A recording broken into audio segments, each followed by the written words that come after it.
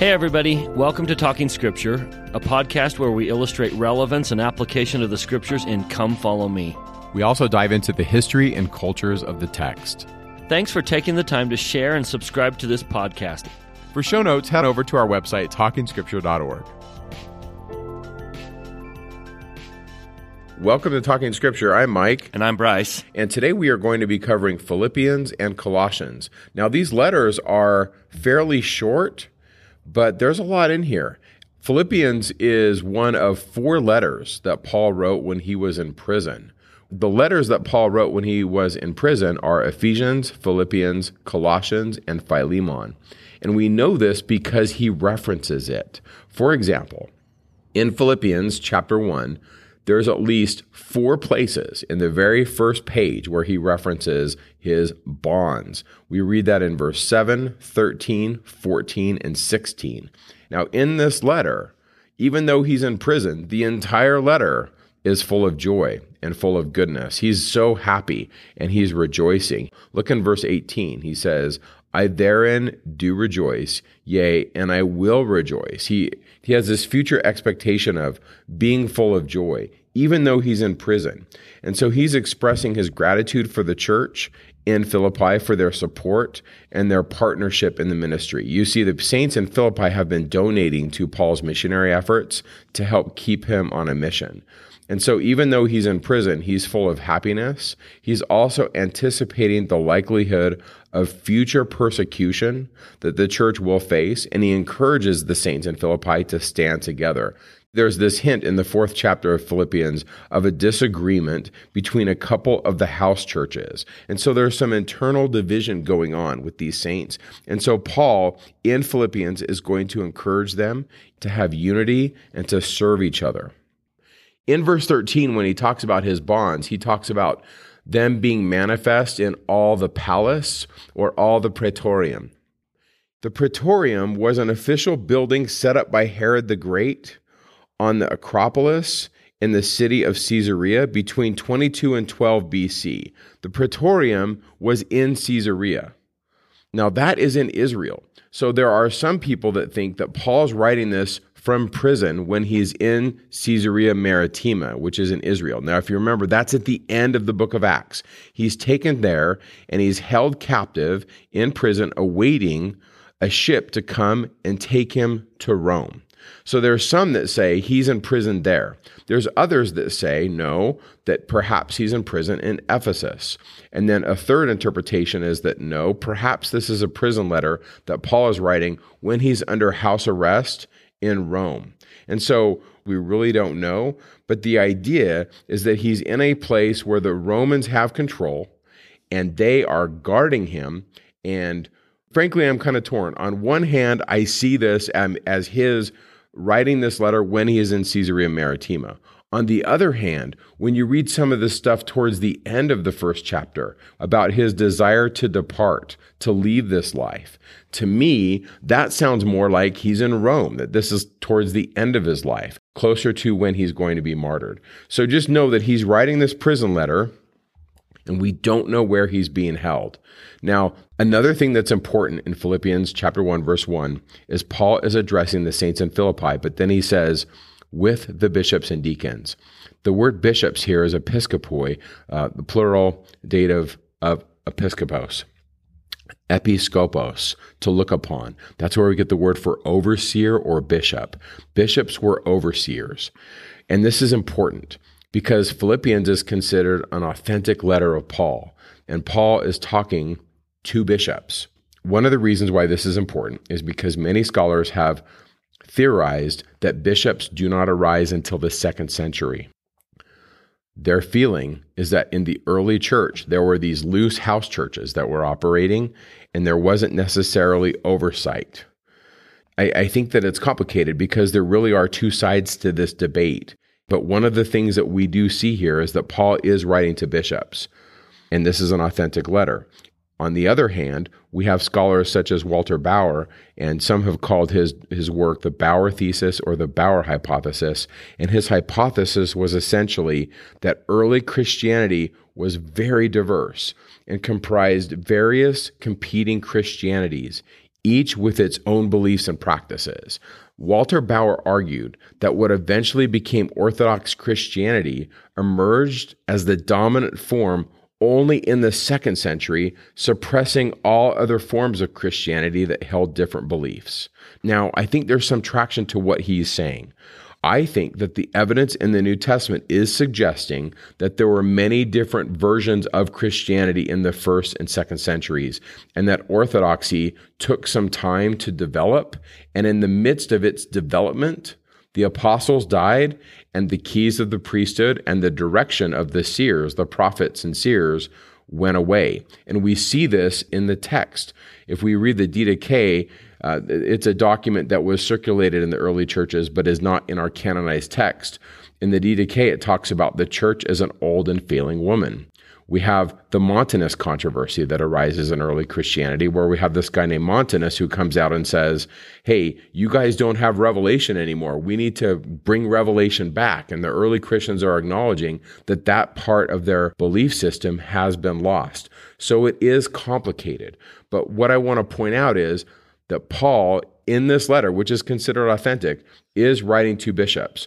I believe, from the evidence that I've read so far where I sit, is that there were bishops in early Christianity, but the hierarchical Christianity that existed were bishops of the cities that were bigger than others. So, for example, if I was the bishop of, say, Jerusalem, and then somebody else was a bishop of say, some place in the outskirts of Galilee, the bishop of Jerusalem would hold preeminence over a bishop that was over a flock that was smaller. And that established a hierarchical system where the bishops over the larger cities held preeminence. And that system, I believe, in my opinion, was part of the apostasy. I don't see, for example, a bishop in Salt Lake City being more important than a bishop in Sandy, Utah, or a bishop in Los Angeles having preeminence over the bishop of Bakersfield. But that system did arise in early Christianity, the system whereby bishops that were over larger cities had a grander episcopate than those that were bishops over smaller cities. I think this is important because we see bishops and deacons in an authentic letter in the very first verse in Philippians chapter 1. So, Bryce, how do you look at the letter of Paul to the Philippians? I love the book of Philippians, and here's what I have. In my scriptures, in the top 2 corners at the very beginning of Philippians, I have 2 scriptures that are themes of this whole book. One scripture comes from the allegory that Jacob gives us from Zenos about the wild olive tree. Do you remember when the Lord of the vineyard places a portion out in the nethermost part? And when they come back to visit it, it's growing, it's developing and producing fruit. And the servant kind of questions the Lord. And he says, well, how is it that you came here? This is the worst spot of ground. Why did you bring it? And then here's the verse that I quote. It's Jacob chapter 5, verse 22. Counsel me not, I knew. That is one of the biggest themes, not just what is said in the book of Philippians, but the context from which Philippians is taken. There is such a bond between Paul and the Philippian saints. And remember, that's not where Paul wanted to go. Paul wanted to go to Bithynia. Counsel me not, I knew. So now let's go back to Acts chapter 16, where Paul wanted to go to Bithynia. Now let Bithynia represent all the things in your life that you wanted. I wanted to go here. I wanted this choice. I wanted to take that road in my life. And then the Spirit comes along, or God sets the circumstance so that he stands up and says, no, Paul, come over to Philippi. So Philippi represents where we ended up, where the Lord put us, instead of the path that I would have chosen, which is Bithynia. So in my scriptures, that phrase, counsel me not, I knew, is one particular color. In my scriptures, it's orange. And then I went through the book of Philippians and I highlighted every indication that my goodness, Heavenly Father knew what he was doing. This was such a blessing, such a greater blessing than Bithynia ever would have been. And so let me just show you a few of those. Philippians chapter 1, verse 2. I thank my God upon every remembrance of you, always in every prayer of mine for you, all making request with joy, for your fellowship in the gospel from the first day until now. I think no matter how bad life got, Paul thought about the Philippian saints. At least I've got the Philippian saints. They were his joy in pain. I love verse 8. For God is my record, how greatly I long after you in all the bowels of Jesus Christ. Here is a man who loved the Philippian saints. And as you read, they loved him. They are financially providing for him. They care about him. There is such a bond between Paul and the Philippian saints. And remember, that's not where Paul wanted to go. Paul wanted to go to Bithynia, but the Lord knew. So how many times in your life can you look back and see how much better Philippi was than Bithynia? To me, that's what this book represents. Not just what he says to the Philippian saints, but who they are and what they represent. That God knew what he was doing in my life. And that the path he led me down was much better, even though it may have been a painful path. That to me is one of the messages of this book. Yes, he's in prison, but I've got the Philippian saints. Yes, he's being scourged, and his life is challenging, but I've got the Philippian saints. You know, Bryce, as you're talking about this, it really reminds me of the 4th chapter, verse 1, where he says, my brethren, dearly beloved and longed for, my joy and my crown, so stand fast in the Lord, my dearly beloved. He really does reach out to these people and loves them with great love. He does get into some division they're having in the 4th chapter, which we'll talk about. But overall, you really do sense that in here, don't you? And you don't see that in his other epistles, not like you do to the Philippians. It's not Galatians. There's certainly this tenderness of heart. And so those of you who have lived long enough to see that your Philippi was better than your Bithynia are going to read this and say, yep, Paul, I'm with you. God knew what he was doing. I went where he wanted me to go, and it was such a blessing. Those of you who are just turning away from Bithynia and on your way to Philippi saying, what in the world are you doing to me, Lord? That's the way I wanted to go. You need to read this whole Philippian story and say, okay, I trust, Heavenly Father. I trust.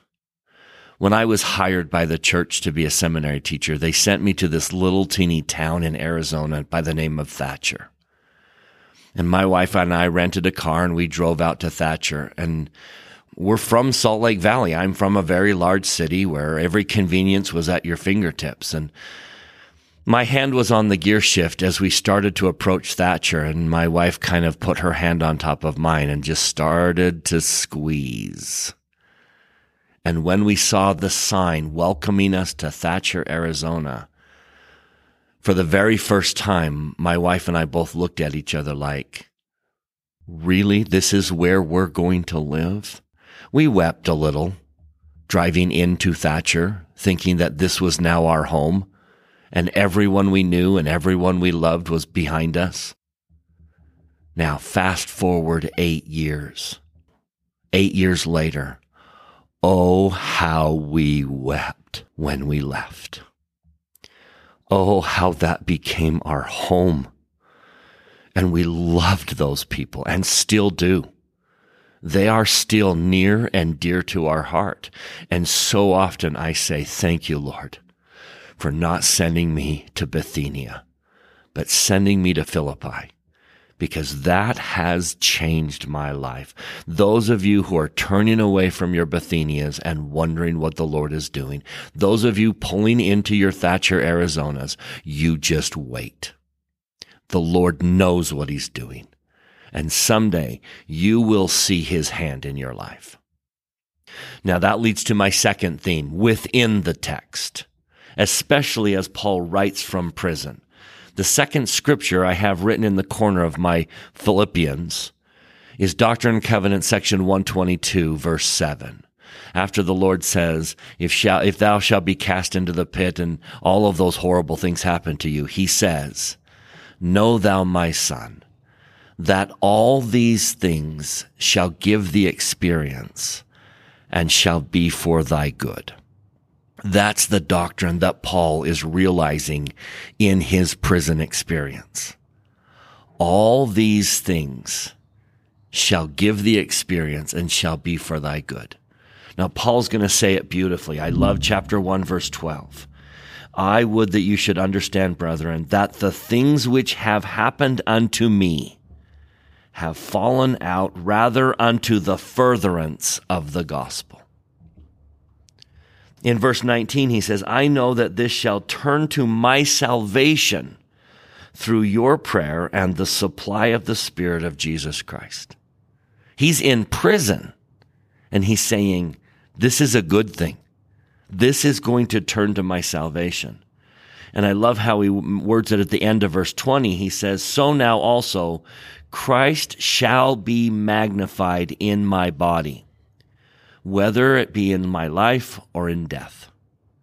That this experience, though, it can't be fun to be in prison. It can't be the road Paul wanted or that he was going to choose. Little Paul growing up never said to himself, gee, I hope I end up in prison.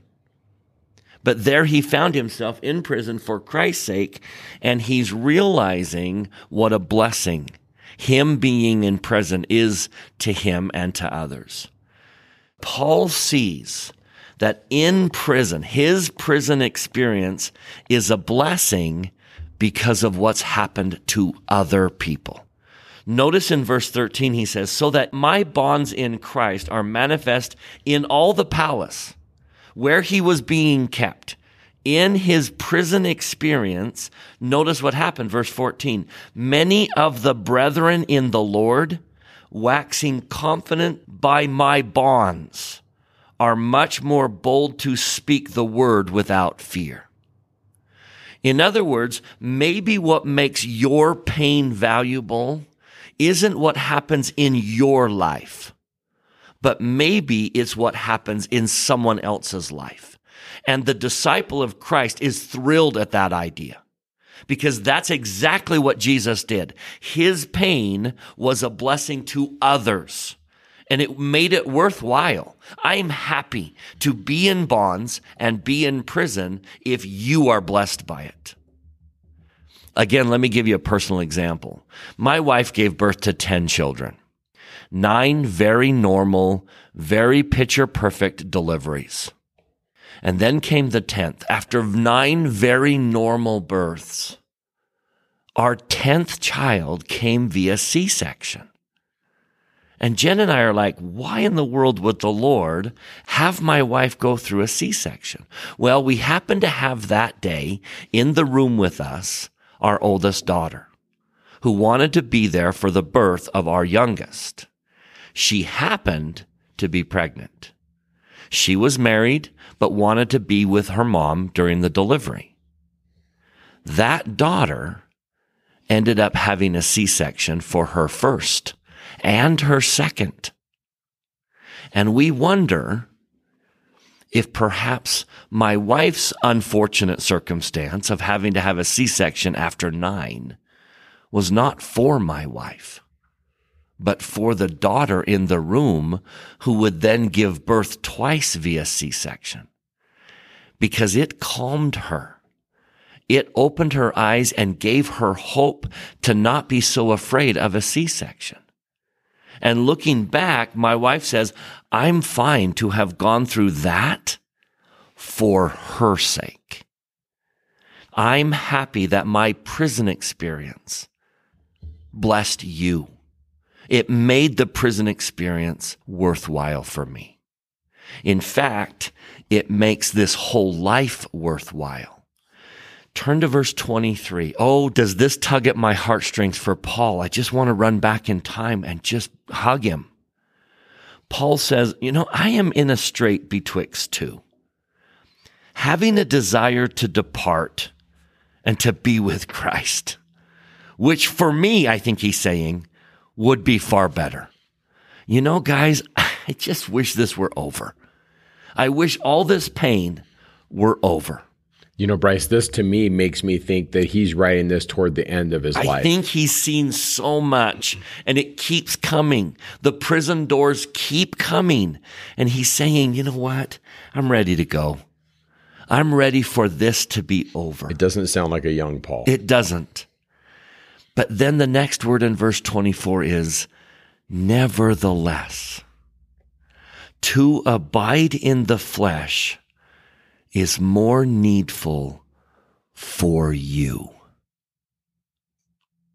That's a profound statement. I wish this were over. I'm ready to go. I'm ready for all of this to end.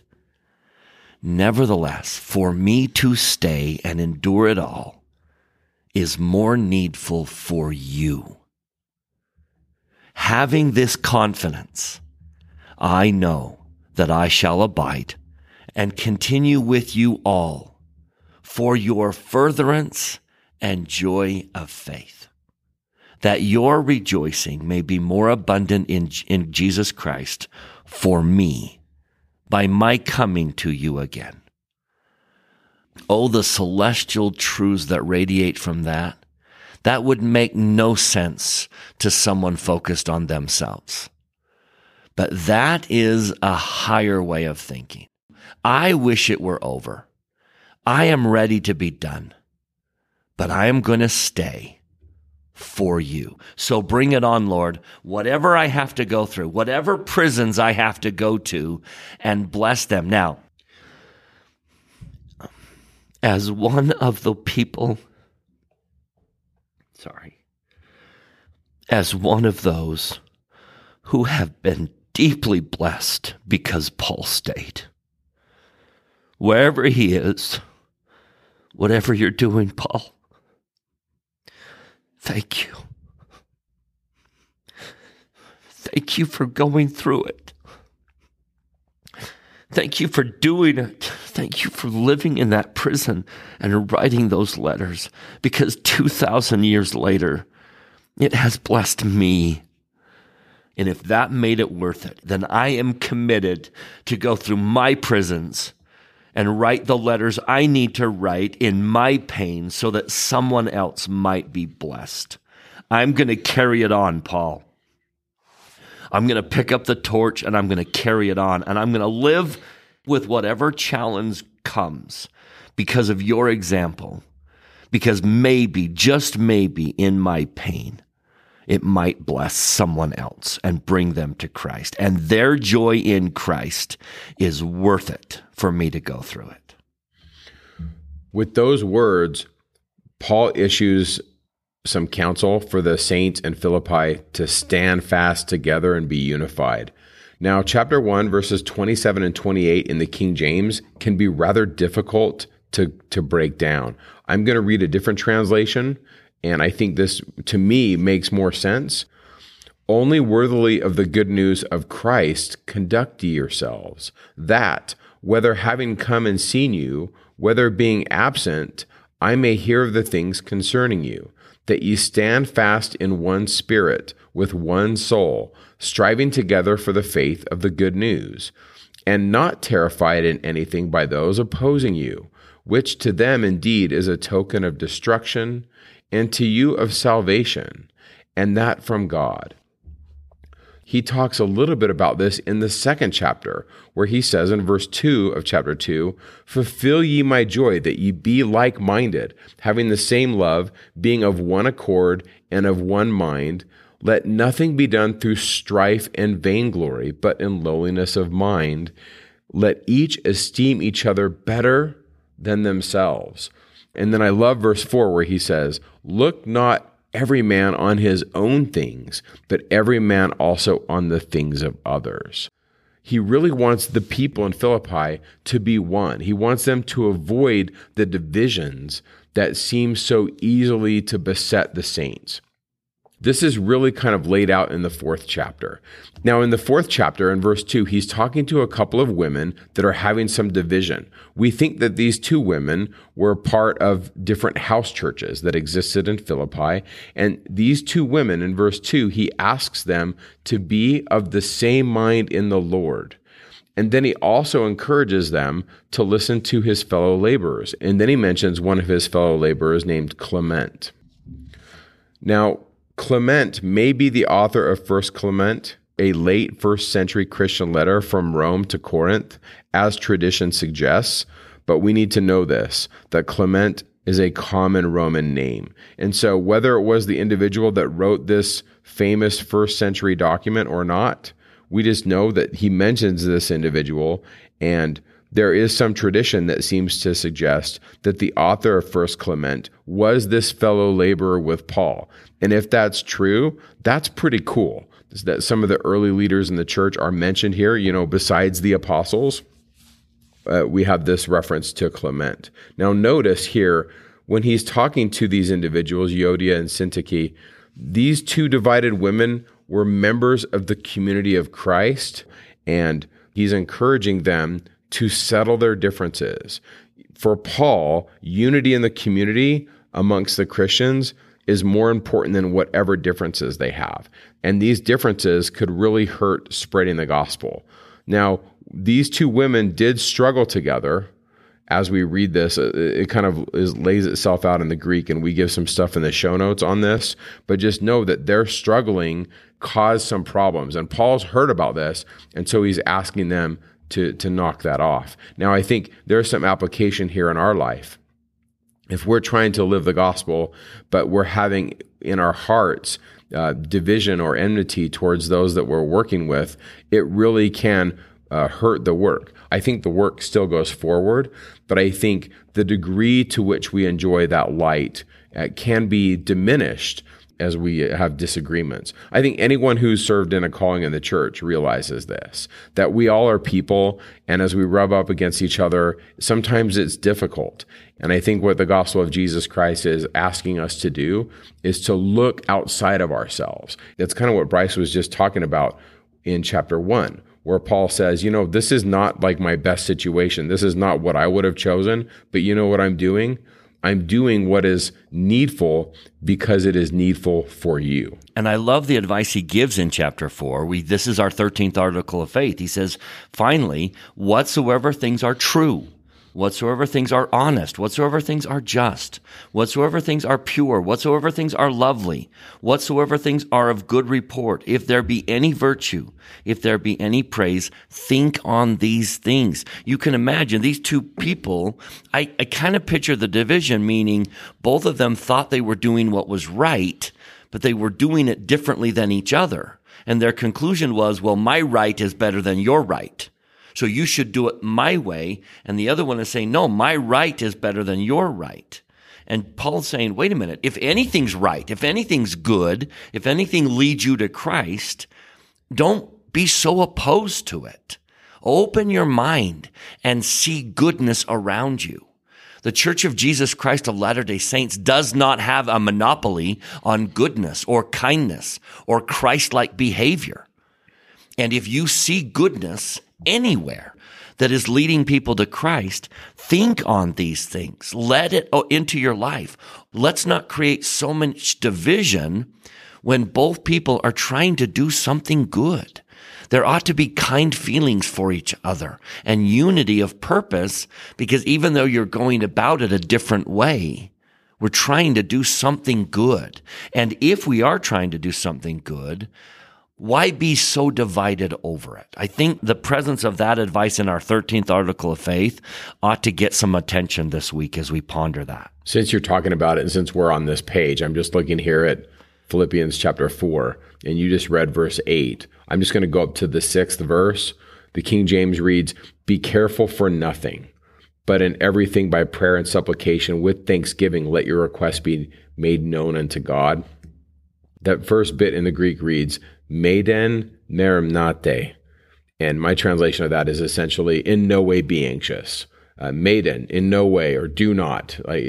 Paul's basically saying, hey, don't be overly anxious about these things. And it's everything you're talking about, Bryce. This idea of we live in this divided society where everyone's frustrated and there's all this anxiety. And Paul's focus is on Christ. I mean, if you go to the 7th verse, he says, And the peace of God, which passeth all understanding, shall keep your hearts and minds through Christ Jesus. To Paul, he's really asking these saints who he loves, don't be overly anxious. Just focus on the Savior. And then verse 8, all the things you just read. I mean, that's the 13th article of faith. If you immerse yourself in goodness, things are going to work out. Now, we have to go back to chapter 2. We really do, because there's so much good stuff going on in the second chapter of Philippians. So right after he talks about in the first few verses about being like-minded and having the same mind and avoiding strife, he then starts to talk about Jesus. And I want to read some of this. So go to the 5th verse. Let this mind be in you, which was also in Christ Jesus, who, being in the form of God, thought it not robbery to be equal with God, but made himself of no reputation, and took upon him the form of a servant, and was made in the likeness of men. And being found in fashion as a man, he humbled himself, and became obedient unto death, even the death of the cross. Wherefore God has also highly exalted him and given him a name which is above every name. And at the name of Jesus, every knee should bow, of things in heaven and things in the earth and things under the earth, and that every tongue should confess that Jesus Christ is Lord, to the glory of God the Father. Wherefore, my beloved, as ye have always obeyed, not as in my presence only, but now much more in my absence, work out your own salvation with fear and trembling. I just love verse 12, where he just emphasizes how much he loves them and how good they are, even when he's not there. But as far as his discussion about the Savior, look at verse 7. He made himself of no reputation. The Greek reads as follows: rather, he emptied himself. That's literally what it says in the Greek.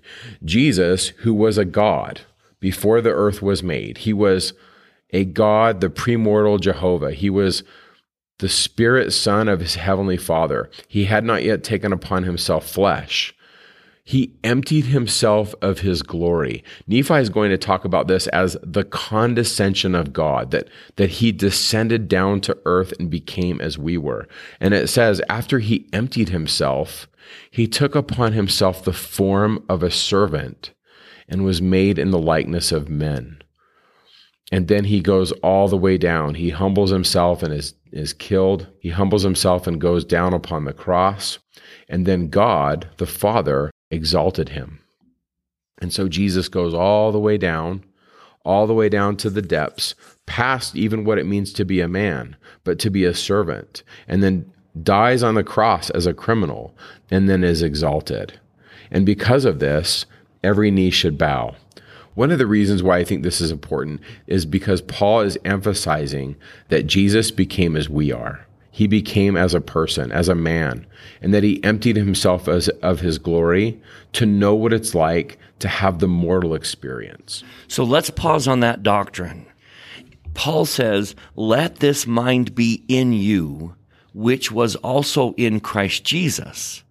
So you need to think like he thought. And that is that it's not robbery for me to think I can become like God.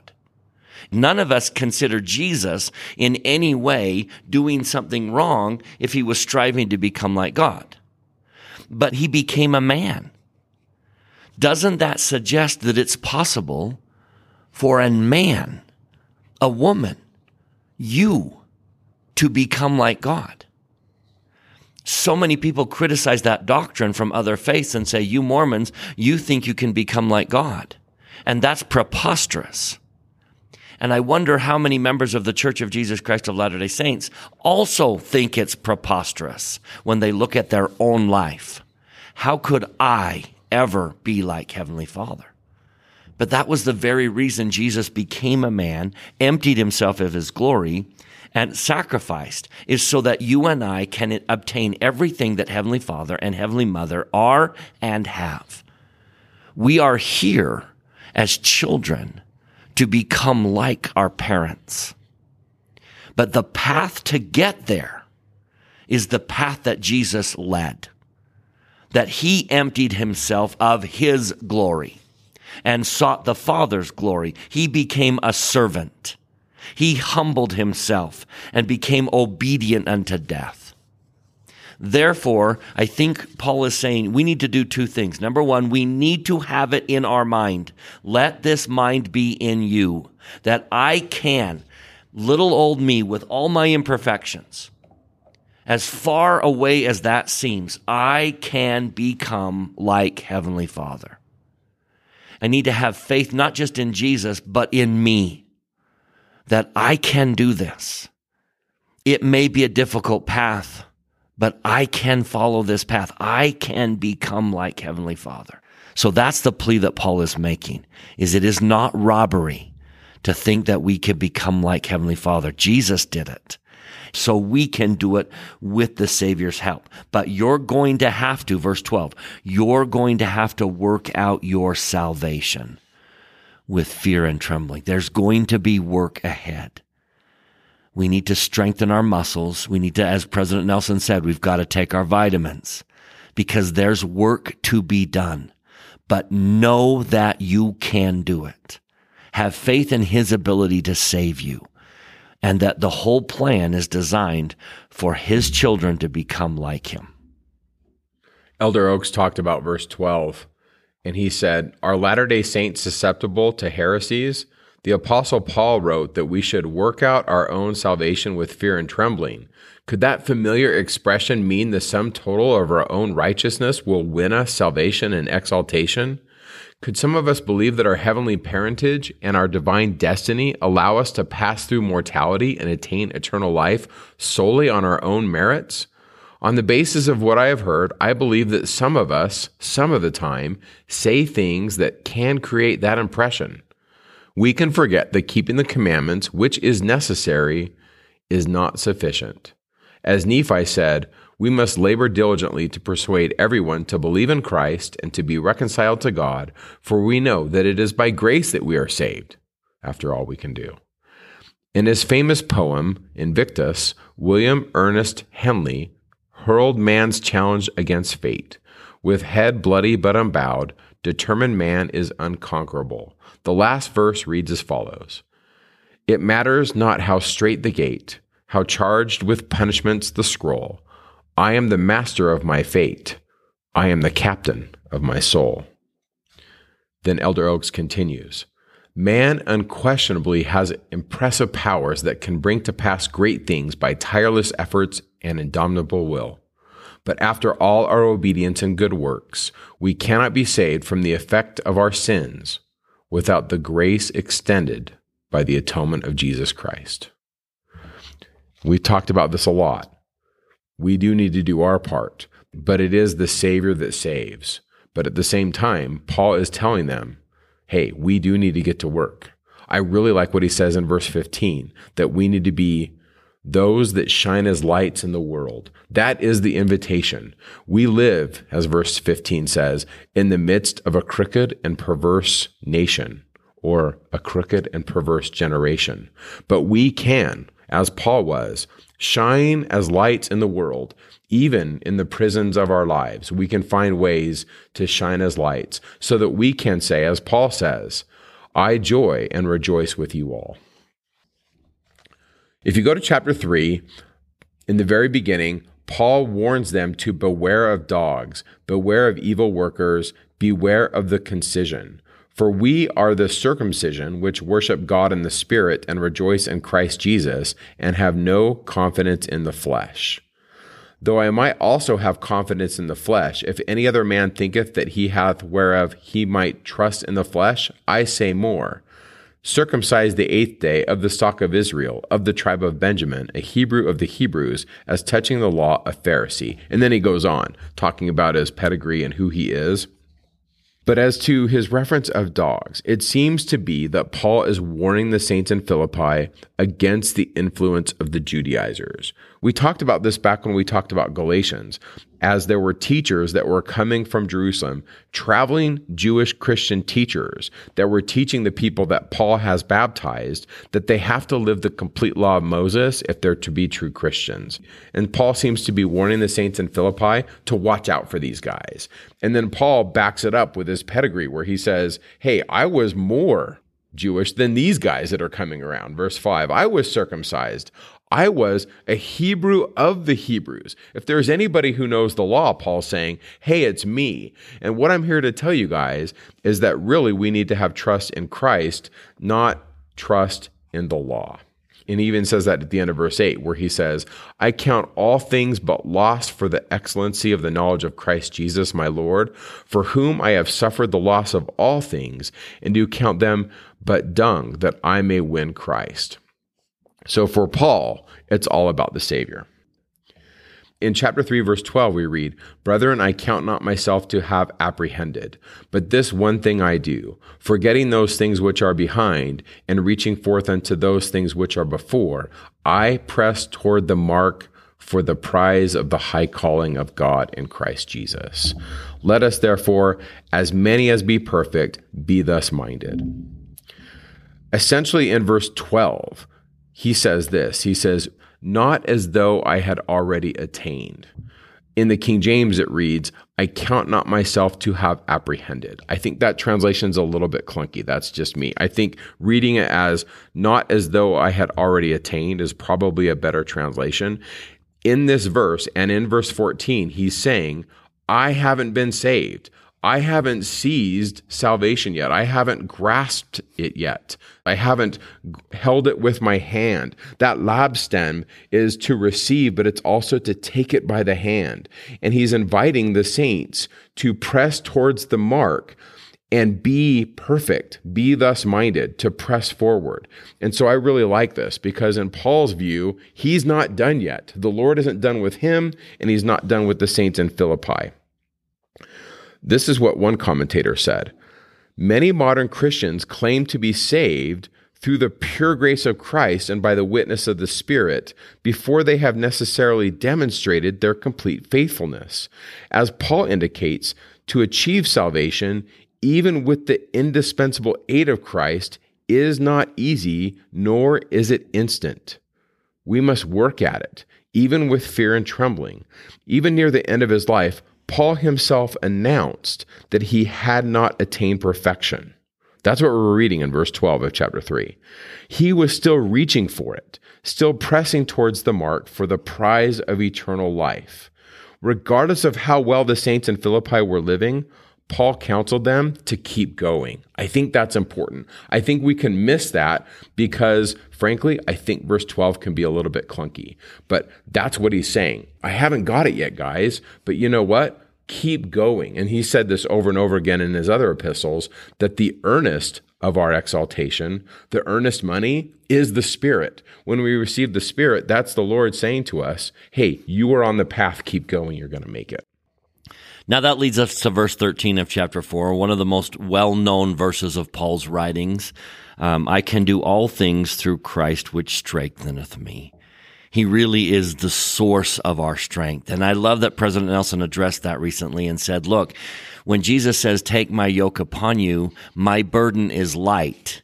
He in no way was saying on its own, the burden is light. Living a Christ-like life is not an easy thing. But what makes it easy is when you are determined to follow Christ, he provides strength to carry the burden. That's how it becomes light.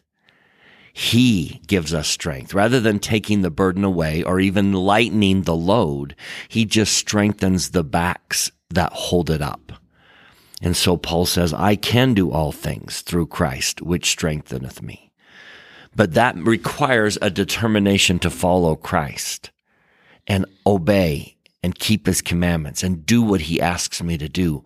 Only then, when I yield to Christ, only then does he provide the strength that makes the burden seem light. That's good.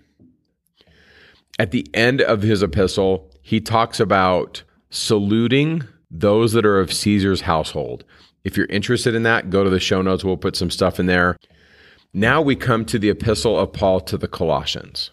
It seems that some early Christians were drawn to mystical and apocalyptic elements that were present in Judaism, which were influencing the culture.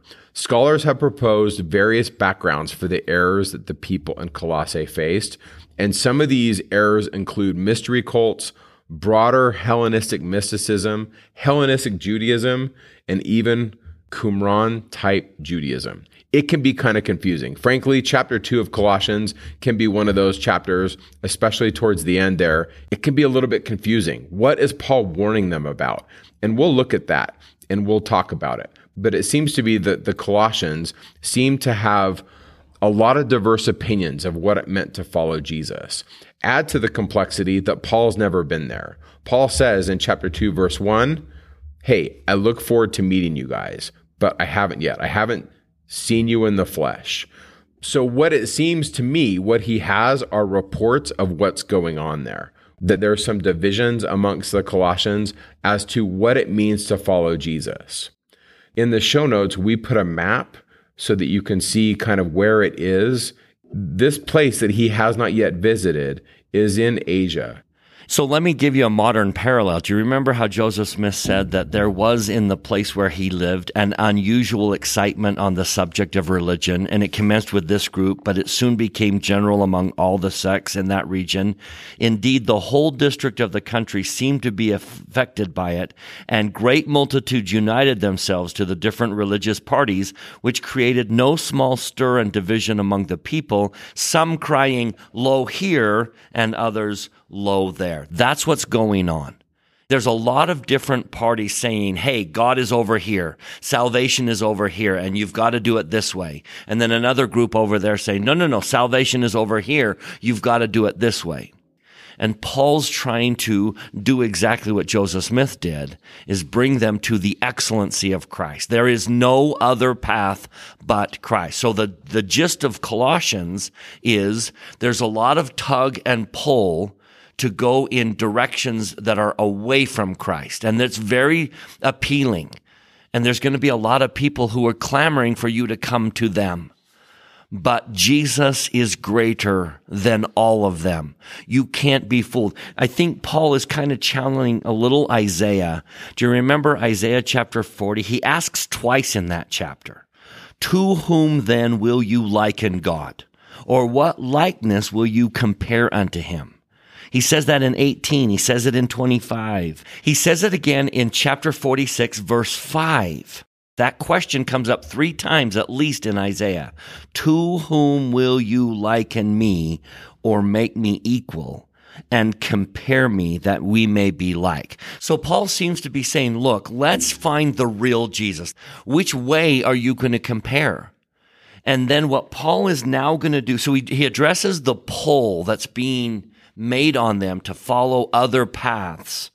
And then Paul says, let me preach Christ Jesus to you. Let me present who Jesus is. There is no other Jesus than this Jesus. And that's what I love about the book of Colossians. I love the other epistles of Paul. They're wonderful and they address wonderful doctrine. But Colossians is the excellency of Christ Jesus, the excellence of the Savior. Now, let me put Colossians into our modern day scripture and make a comparison here. One of the most prominent and landmark sections of the Doctrine and Covenants is section 88.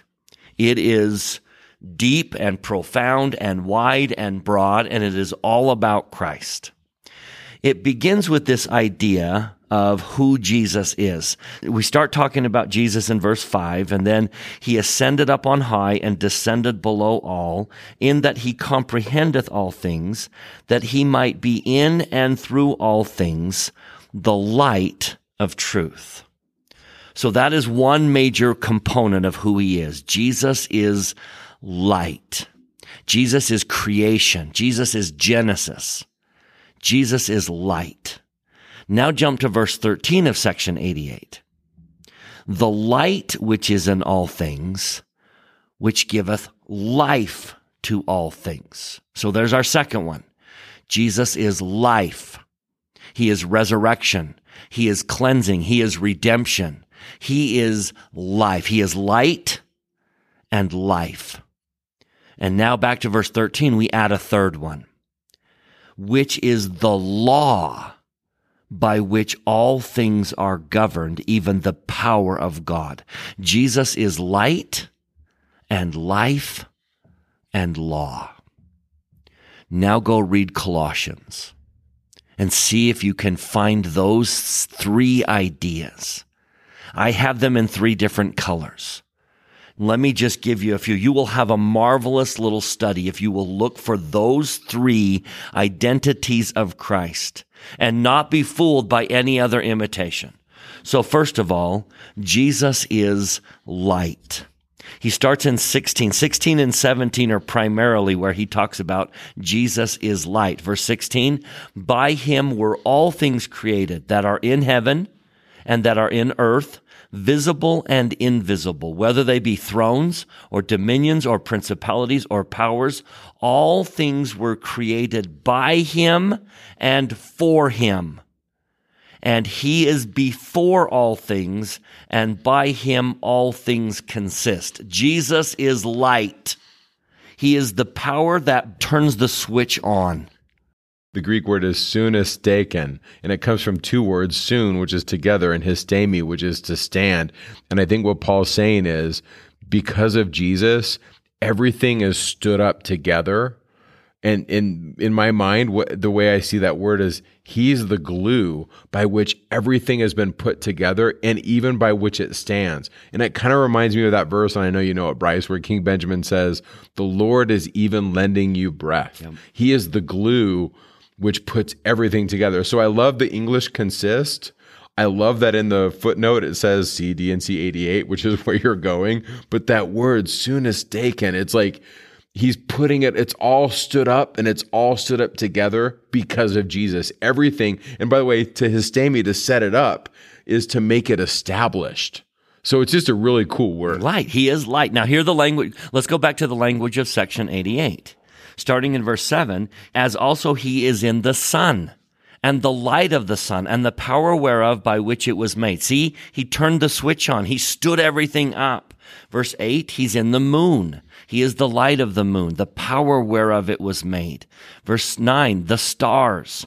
Verse 10, the earth. And then verse 11, you, the light which shineth, which giveth you light.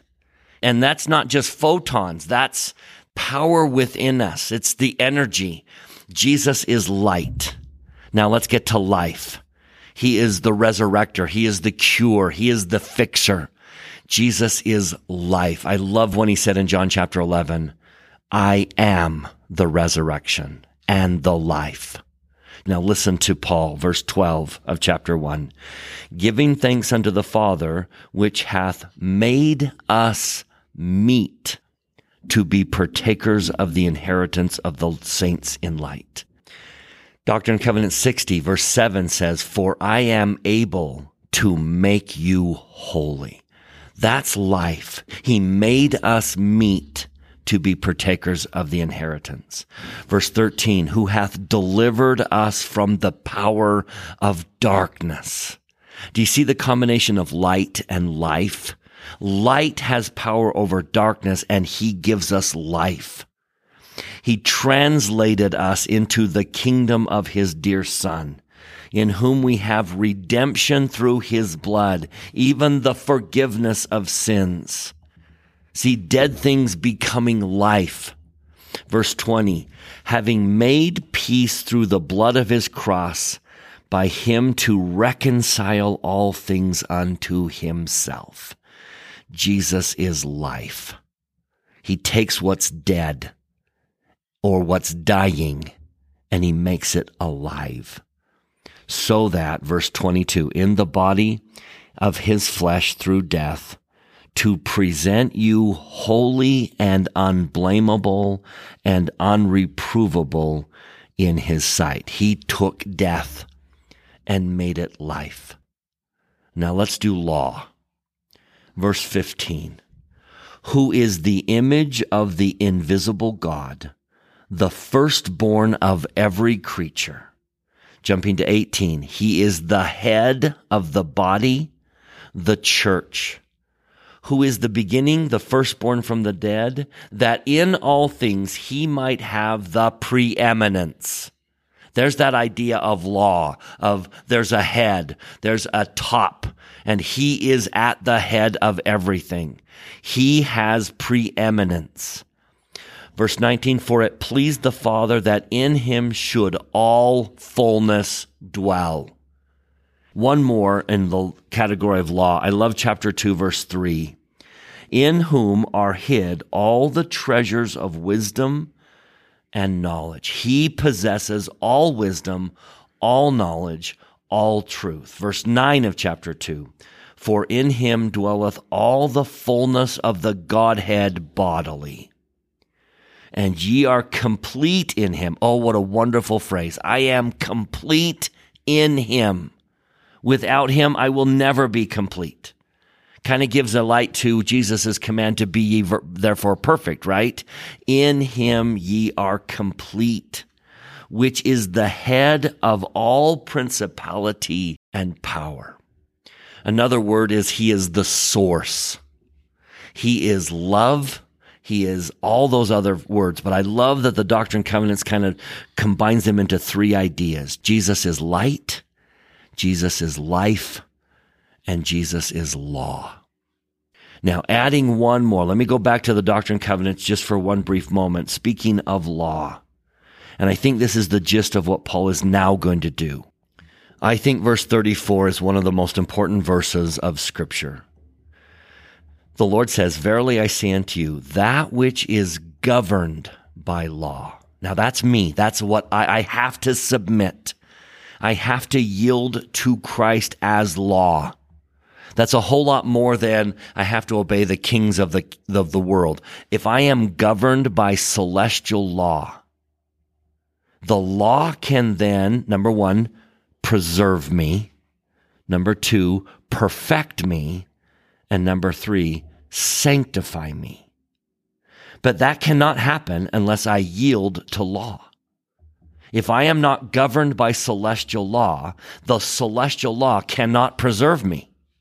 The celestial law cannot perfect me, nor can the celestial law sanctify me. I allow it to do that by being governed by it. So where Paul is now going to go is God is able to preserve you, perfect you, and sanctify you if you are governed by him. So now Paul's going to use a very familiar phrase. It's going to permeate through Colossians, and that is put on Christ. That's almost all of chapter 3 is put on Christ. So there are things I have to put off. Jump to chapter 3, just as an example. Verse 8, but now you also put off all these things. So there's things I need to put off. Think temple, think gospel, put off. And then verse 10, put on. So Jesus is this supreme being. He's none of all those other things that people are saying. And then so much of the rest of Colossians is practical help to put Christ on. For example, there's no way you will put Christ on unless chapter 2, verse 2, you are knit together in love. Verse 23, putting on Jesus will ground and settle you so that you are not moved away from the hope of the gospel.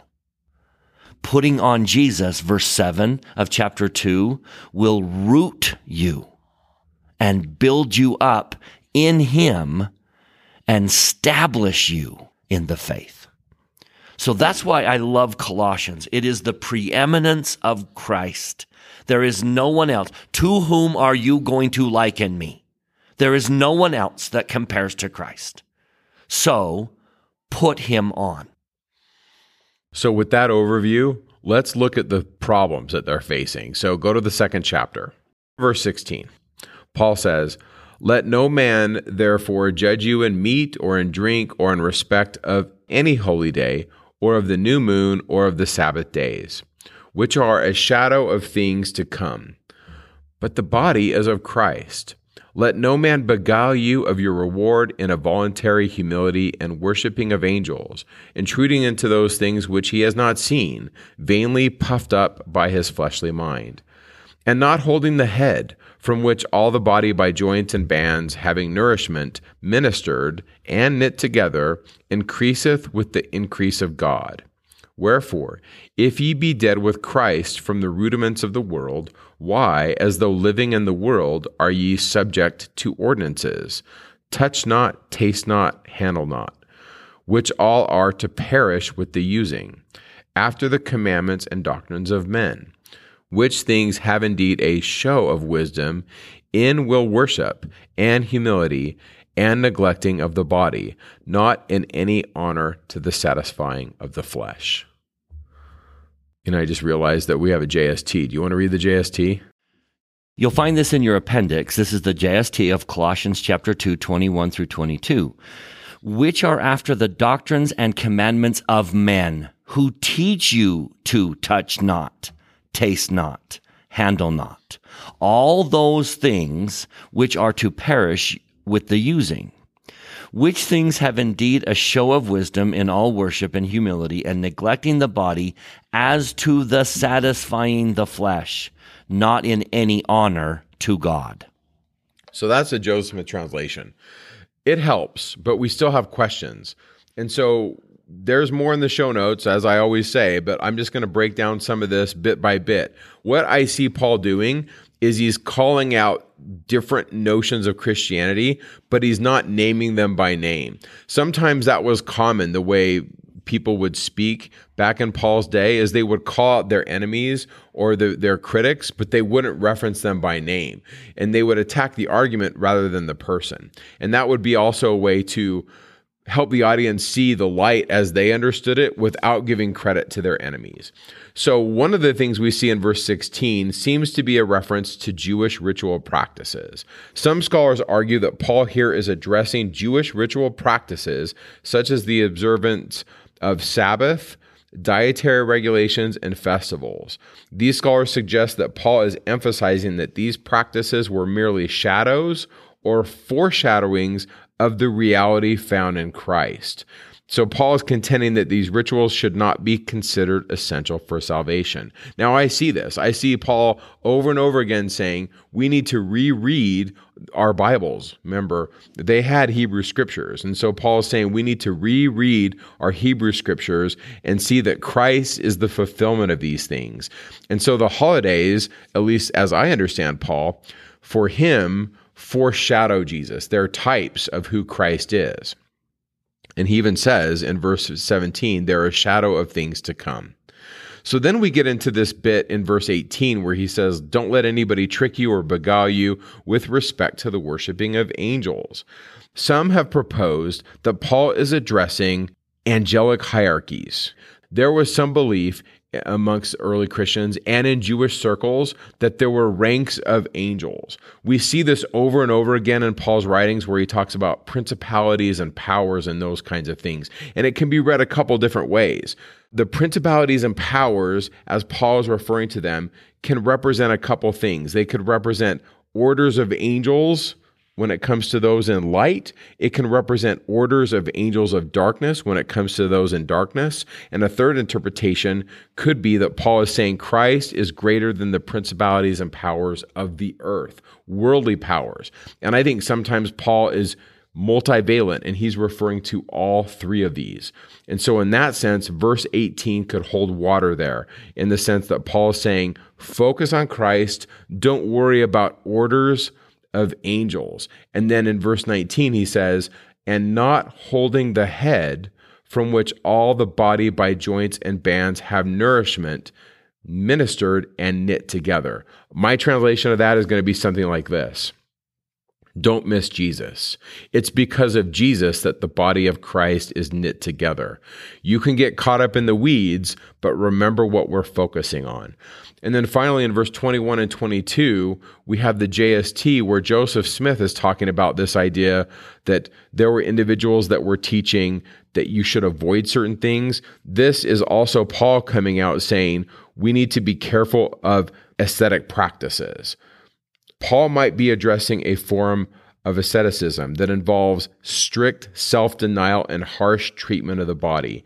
He seems to be warning against adopting these practices as a means of achieving spiritual enlightenment. Now, some people that lived in the Roman Empire may have thought that the Christians were ascetic because the Christians were teaching that you shouldn't have intimacy before marriage. And so some people looked at that as, wow, you guys are really, really strict with the body. I don't think Paul is teaching that we need to beat down the body. That seems to be what we see here in verse 23. And neglecting of the body, another way to read that is, he's not saying that we need to beat down the body.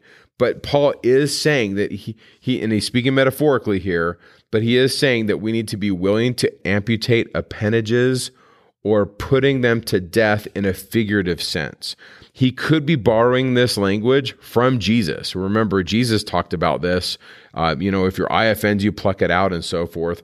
Paul seems to be describing the passions as members of the body. Now, to Paul, the body wasn't evil, but indulging in everything that the body desires without observing God's restrictions, in Paul's mind, that was bad.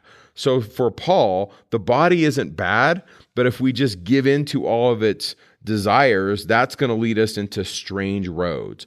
And so Paul is trying to walk this line between some of the ascetic practices that may have been going on and the viewpoint that the enemies of the Christians had, which was, oh my goodness, you guys hate the body. And so Paul's trying to teach this, what I call a middle path. We need to bridle our passions, but we also need to realize that the body is good. And I think that's really what he's saying in verse 23. No, we're not trying to beat down the body, but we need to also remember that we need to fulfill the needs of the body according to the bounds that the Lord has set. I think that is the gist of these verses. And there's a lot going on in the second chapter in verses 16 through 23, which to me represent Walter Bauer's hypothesis once again, that there were many forms of Christianity and the apostles are trying to keep everybody back on the same page. And I can only imagine the stress that would cause the apostles as they go and visit these individual Christian churches and different forms of doctrines are creeping in. And as a Latter-day Saint, I see this as evidence that the apostasy was happening in real time in Paul's day. Sometimes we talk about the apostles died and then the apostasy kind of happened. Sometimes we teach in the church that there was like this one universal monolithic Christian church and then the apostles died and then holy cow, everything fell apart. And I don't read it that way. What I see is the apostasy happening in real time. And just when Paul puts out a fire over in this part of the forest, the other part of the forest is burning. And so they're getting buckets of water and they're running over there trying to put that fire out. And while they're doing that, somebody trips and a match gets lit and another part's on fire. And it's this constant movement. And Paul can only be in one place at a time. And there's no internet and he can't really fix it all. And I think about this today with the current challenges that we have in our world today with the first presidency and quorum of the 12. And even though we have satellite and internet, how many different branches of Christianity? I mean, if you were to like map it out on a board, you would fill up hours looking at all the different branches of Christianity. And we're back to this idea in Ephesians where Paul says, we really need one faith, one Lord, and one baptism. Can we all please be on the same page? And can we put him on? Can we all act like that? Can that be our longitude and our latitude, that I am trying to put on Jesus? So let's turn to chapter 3 as Paul gets very practical and says, here's some of the ways we put him on. Verse 2, set your affection on things above and not on things of the earth. How much time in your head and in your heart do you spend on the things of God? I love verse 12. Put on, therefore, as the elect of God, holy and beloved, bowels of mercy, kindness, humbleness of mind, meekness, long-suffering, forbearing one another, and forgiving one another. What if that were the hallmarks of being a member of the Church of Jesus Christ of Latter-day Saints? Verse 14, put on charity, which is the bond of perfectness. I love verse 15, be ye thankful. Let the word of Christ dwell in you richly in all wisdom.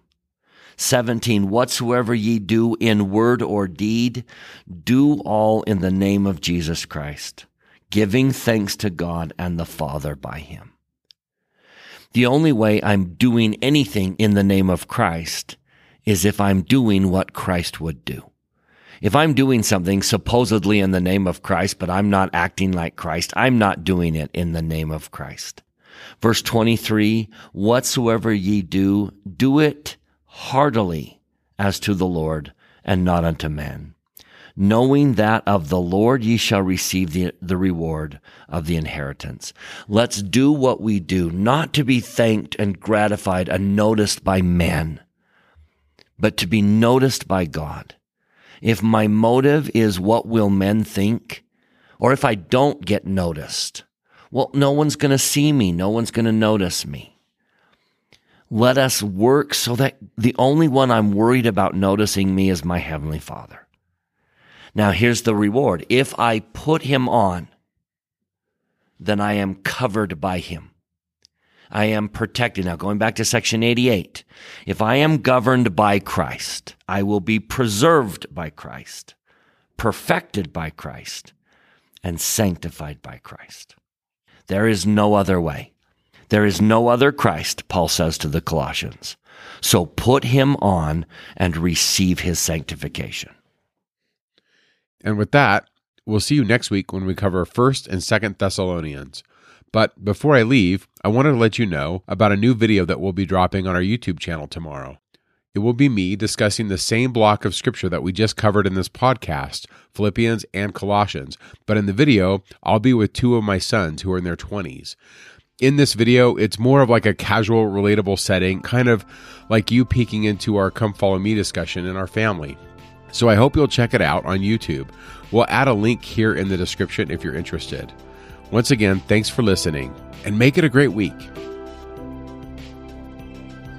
Talking Scripture is not an official production of The Church of Jesus Christ of Latter-day Saints.